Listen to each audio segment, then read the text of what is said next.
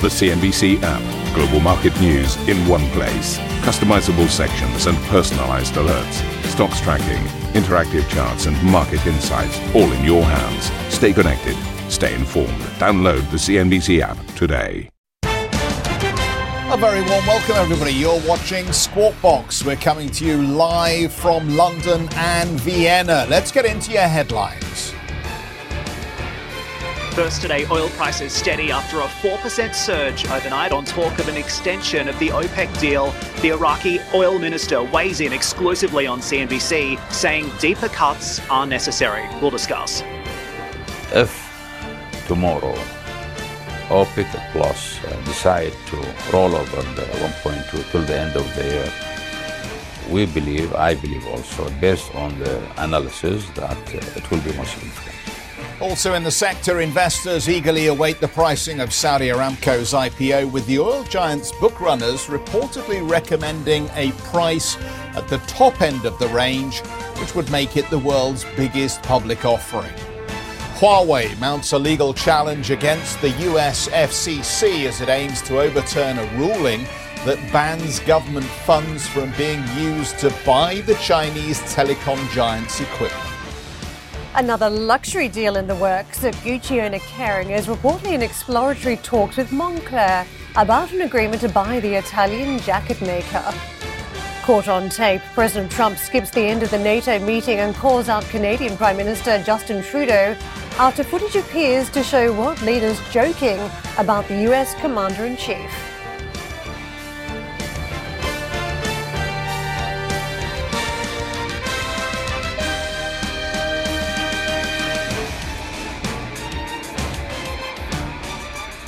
So, very good morning, everybody. Signs of action in OPEC headquarters in Vienna. Iraq's oil minister told CNBC he favours a rollover of existing supply cuts to the end of next year. However, he added there is no consensus yet for reducing production further. Well, let's get out to Dan in Vienna then with more on this story. And Dan, I've heard some describe this as an upending of the OPEC agenda. Just explain why the Iraqi comments are so important. Absolutely, Jeff. Good morning to you. We're coming to you live from the Kempinski Hotel here in Vienna, where in just a short while, we're actually expecting the arrival of the Iranian Energy Minister, Bijan Zanganeh. We're expecting him to walk through those doors anytime soon. So we'll keep watch on that. But at the same time, we've also got some market-moving commentary from the Iraqi oil minister as well, weighing in late yesterday exclusively on CNBC, saying deeper cuts are necessary. The Iraqis have suggested that an additional cut of 400,000 barrels, bringing the total cut to 1.6 million, is necessary to counter a lot of the concerns that the oil market faces today. Whether or not there is a consensus in the room today to deepen production cuts really does remain to be seen. I've just finished a conversation with RBC Capital's Halima Croft. She says this is a live meeting and take that Iraqi commentary seriously, because her sources are saying it came all the way from the top and this was perhaps directed from Saudi Arabia. Now, that would certainly shift the register, because if it did come from Saudi Arabia, this call for an additional 400,000 barrel cut, then that would certainly give this a lot more credibility. Overall, we're also expecting an additional call from the Saudi Energy Minister for an improvement on compliance as this meeting gets underway today as well. Members like Iraq, for example, and Nigeria have certainly been really not picking up their feet when it comes to their overall commitment to the deal. So it's likely that the Saudi Energy Minister is really going to be pushing today to try and get those laggard members to do more, to play their part in order to get this deal over the line. And then the other thing we're looking out for today is any commentary on the Saudi Aramco IPO as well. We're likely to get pricing details in the coming hours on the IPO, and how this factors into the overall OPEC decision-making really does remain to be seen. I just wanted to quickly bring you some commentary from the Iraqi oil minister as well. As I mentioned, he spoke to CNBC yesterday, suggesting that he would like to see deeper cuts. Here's part of what he said. Listen in. I don't say I doubt that. I think there will be oppositions by some, and others will support it. What was the final verdict? I think it's too early to say. It is very much dependent on a number of, let's say, 2 or 3 main factors. One, the interests of individual countries, okay, especially the big producers. Whether those who would like to see stability and improve, prices, and others want to maintain their share, okay, because at the end of the day, if there's additional cuts, the contribution would come, most of the contribution would come from the big producers. If the deal is extended either to June 2020 or perhaps out to the end of 2020, what will be the impact on the global oil market, in your opinion? If it is extended to the, say, middle of the year, this is not yet actually a scenario that was studied is the first quarter. It will not be that effective. The glut, the increase in the commercial reserve will continue, and therefore we don't see significant change. But if tomorrow OPEC Plus decide to roll over the 1.2 till the end of the year, I believe also, based on the analysis, that it will be more significant. Iraq's oil minister speaking exclusively to CNBC yesterday here in Vienna. Certainly that commentary helping to push oil prices up as much as 4% in the overnight session. As you can see here, oil prices have stabilized, but this is certainly going to be a live meeting, so keep watch on those prices as we get more commentary coming out of the OPEC decision-making room later today, guys. Yeah, Dan, thanks very much indeed for that. We may pop back to you in just a wee while here because we're waiting on the Aramco pricing. So we'll see how we do on this. Saudi Aramco's book runners are recommending an IPO price at the top end of the range. That according to Reuters, which says the oil giant shares could start trading at 32 riyals each. The flotation was 3 times oversubscribed by institutional investors and 1.5 times oversubscribed by retail buyers. A price at this level would make Saudi Aramco's listing the world's biggest IPO.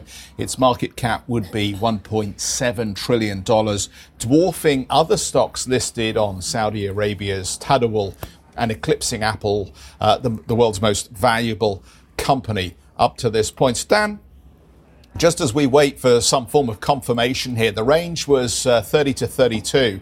And as we talk about this big headline number, $1.7 trillion, it is worth just bearing in mind that the amount of paper that will actually come to market will be significantly lower than that.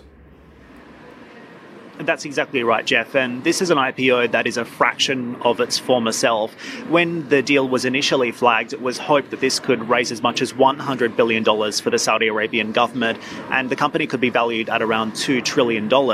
Well, they took the business to market and they touted a lot of its credentials. Unfortunately, international investors just weren't ready to make a full commitment and not necessarily ready to buy it up. And as a result, the valuation of the business has been scaled back to $1.7 trillion US.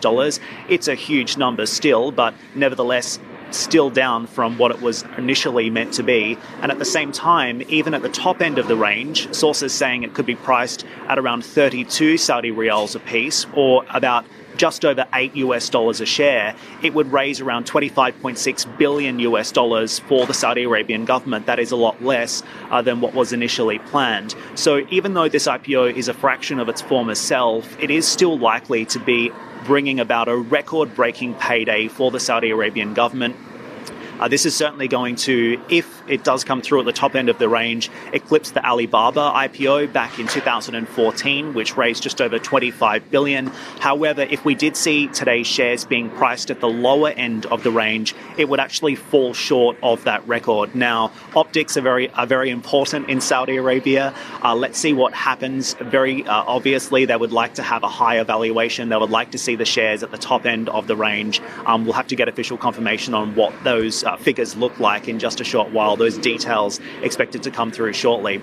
Importantly for investors, I think the other thing to point out here is what this is looking like from a dividend payout perspective relative to peers. We know that Aramco has already said it's going to be paying out about $75 billion in dividends in 2020. But given the current pricing range, it is likely that Aramco would still yield less than the likes of Shell, for example, and Exxon, which have a div yield of about 5 to 6%. Aramco Aramco looking at the top to be yielding at about 4.7. So that's going to be another important consideration for investors as these numbers drop. Either way, very, very significant for the Saudi Arabian government and the people of Saudi Arabia who have been called upon to invest in this business. This is really the future of Saudi Arabia unfolding before our eyes. This business has to be a success for the future of the Saudi Arabian economy, certainly looking to diversify the current revenue mix away from petroleum and try and focus on other revenue-generating areas within the economy, particularly in the services sector. And that also adds an interesting dynamic into this as well, I would point out. Clearly, Saudi Arabia's future, it sees, is not in petrochemicals, and yet it's called upon the international investment community to invest in the world's largest petrochemicals business. So clearly a bit of a contrast there, but either way, this should pay off, and it should be a record-breaking payday for the Saudi government if indeed it is a success. You use the word contrast, Dan, and I'm going to throw conflict into the conversation this morning, because where are the Chinese walls? And perhaps the imagery is quite interesting there. You're in a corridor, the same corridor that people are walking through, making key decisions around OPEC and supply, the same corridor investors are being asked to walk through and make a decision about investing in a huge prized asset that's meant to raise money for the kingdom. It's quite an interesting conundrum, isn't it, as we talk about banks that are not allowed to talk to one arm of a bank because there could be a conflict of interest about what that bank is doing on a merger and acquisition deal versus another arm of the bank that might be working on something else also sensitive. But here we have a country that is working on something incredibly sensitive, funding for a key portfolio asset that could fund the kingdom, yet they're also having other discussions that could move the oil price. So just talk to us about that conflict today. Yeah, Karen, actually, that's a really nice way to put it. Inside the OPEC corridors today and inside that OPEC room, I think the Saudi Aramco IPO is going to be weighing heavy on their hearts and minds, clearly from the Saudi Arabian perspective, but also from other members within the group as well. Very close allies of Saudi Arabia, like the UAE, who have been called upon to invest in this IPO as well. The big question is Saudi Arabia essentially pressuring other members of the group to do more to not just deepen these overall production cuts, which is live now, a live option at this meeting, but also improve compliance among laggard members like Iran and Nigeria, for example. They want them to do more in order to stabilize this market, prop up prices, and help the oil market to be more predictable than it currently is to ensure that this IPO is a success. Just to go back to what you were talking about internally within Saudi Aramco as well, this has been an issue for investors. We've heard feedback from the international investment community who say there are issues at Saudi Aramco regarding transparency, regarding governance, and for some international investors, these are issues that they just weren't able to get past. The management at Saudi Aramco is incredibly experienced, some of the best operators in the game, but important to point out they have no experience running a public company. At the same time, the CEO has never actually worked for a public company. So there's still a lot of challenges that Saudi Aramco is going to face as a public company. The big question of whether or not it's going to be able to face the scrutiny, face the test of the public market really remains to be seen. We know this business is going live on the Tadawul exchange domestically. Perhaps it will be less scrutinized within the kingdom. We've also seen recently that perhaps the international IPO has been scaled back or put on ice just for now. Saudi Aramco is clearly going to face more pressure and a big test in the future when it looks to tap the international equity markets for that secondary listing. And when that happens really remains to be seen as well. Back over to you. Terrific, Dan. Thank you very much indeed for that. And I'll tell you why OPEC is going to be very careful here. And it is to do with that China trade story. And we'll come back to that and we'll get into it when we come back in just a few moments. One of the other stories that you need to focus on this morning, Kering looks to the slopes as the luxury sector prepares for further consolidation. So which brand is in the sights of this luxury giant? We'll tell you about that in a few moments. And just a reminder, if you can't get enough of Squawk Box, be sure to tune in for our very own podcast. Head to CNBC.com, Apple Podcasts, Spotify, or wherever you get your podcast. Have a listen and download today's episode. For our listeners out there, stick around for some more.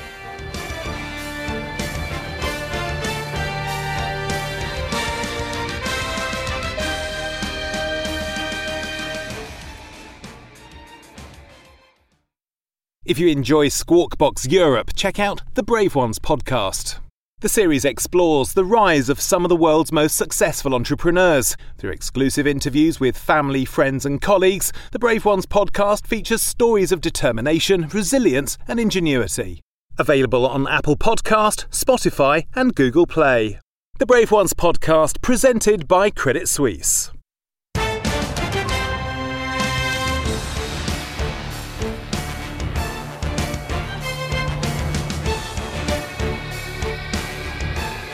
Welcome back, everybody. Just very briefly, before Karen takes you through the overnight action, we should just mention here that we have an announcement from the RBI. This is the Indian Central Bank. They have kept the key lending rate on hold at 5.15%, which will be a bit of a surprise because I think the market was looking at a cut. So we've seen the Sensex, the Indian stock market, reverse some of the gains we saw earlier in the trading session.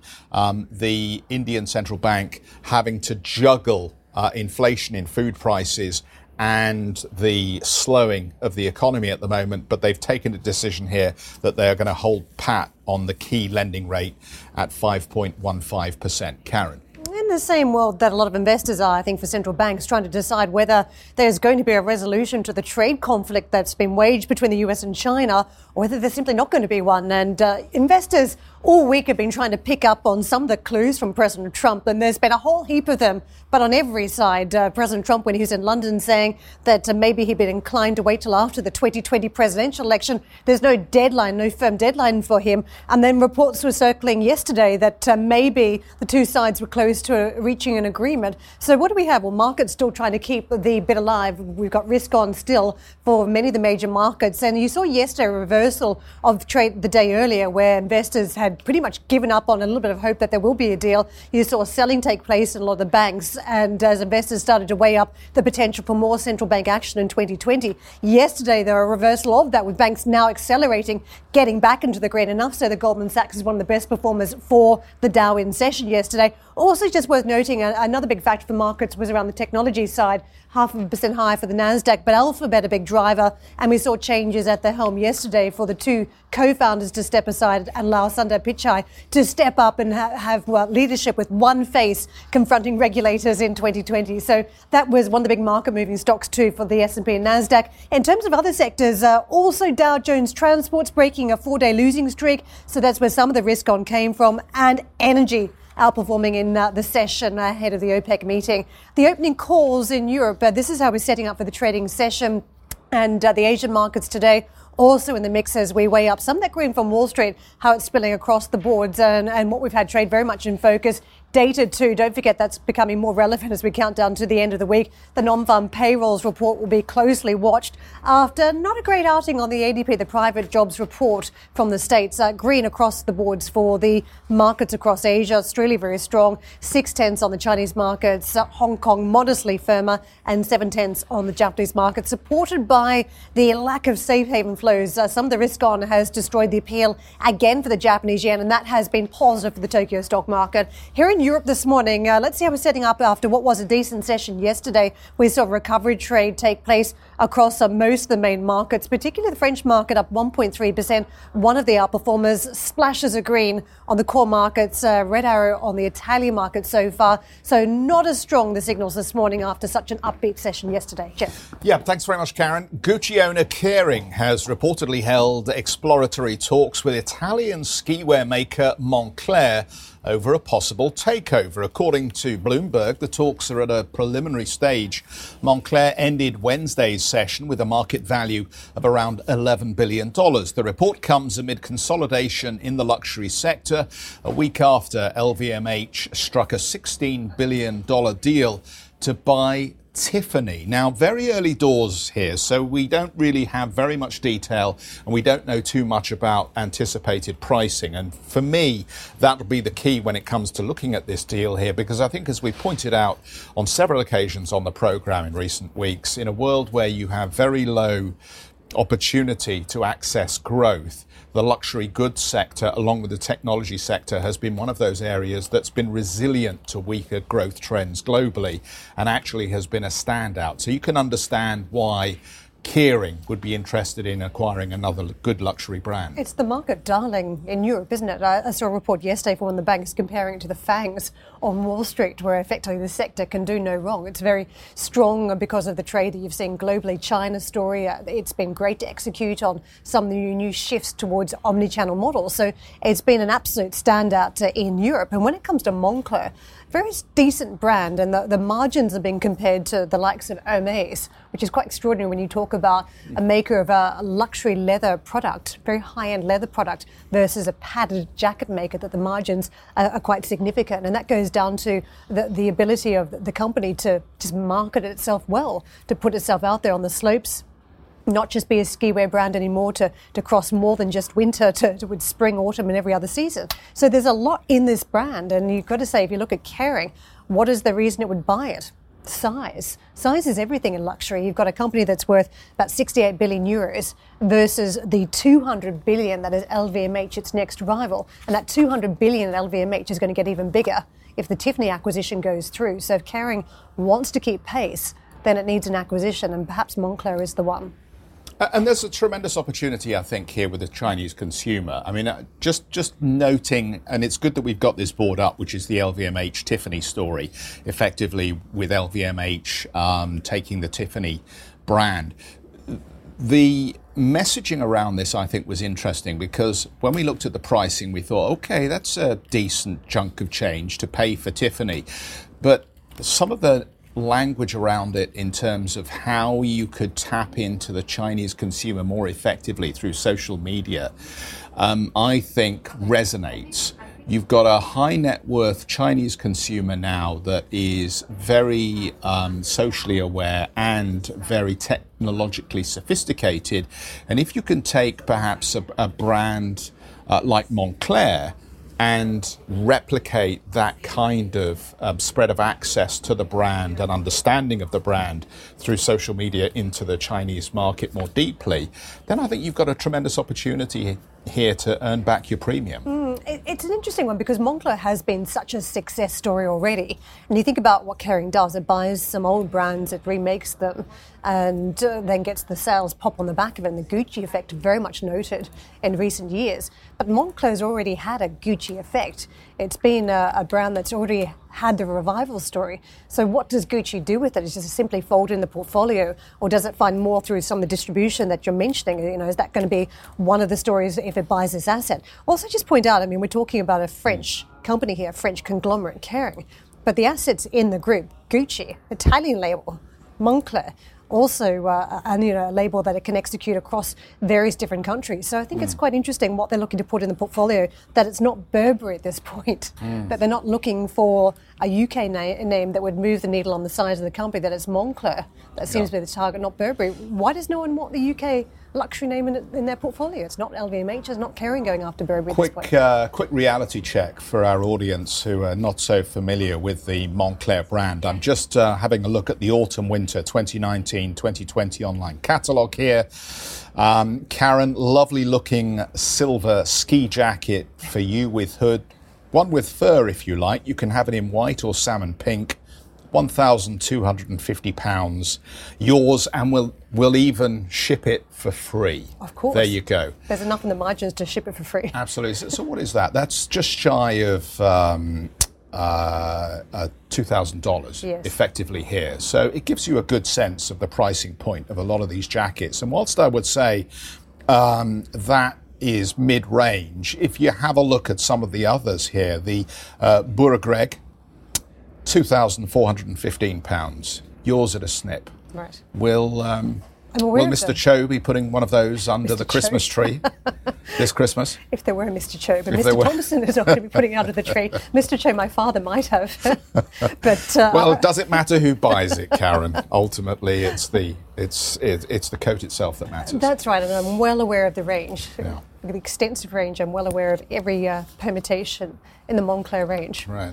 But a stunning brand. But, I would also just say, back to the American audience, maybe it's the American audience where they need to connect more. Canada Goose is probably the nearest rival to Moncler at this point. So you've got to watch the price tag of a Canada Goose as well. If there is a deal on the table or a talk taking place in the backdrop for Moncler, then you've got to think, well, let's just look at the rival too. Yeah, I will just throw up one caveat here, and that's where is this tariff story going here? You know, we talked a lot earlier in the week about the tariffs on French luxury products. Does that have any bearing on some of this consolidation here as we look at some of the challenges, particularly for the American consumer who will ultimately have to pay those tariffs if they are imposed on French products coming into the American market? 100%. So what does that mean for the jacket price? That's about £4,000 plus, which takes you over $6,000, nearly.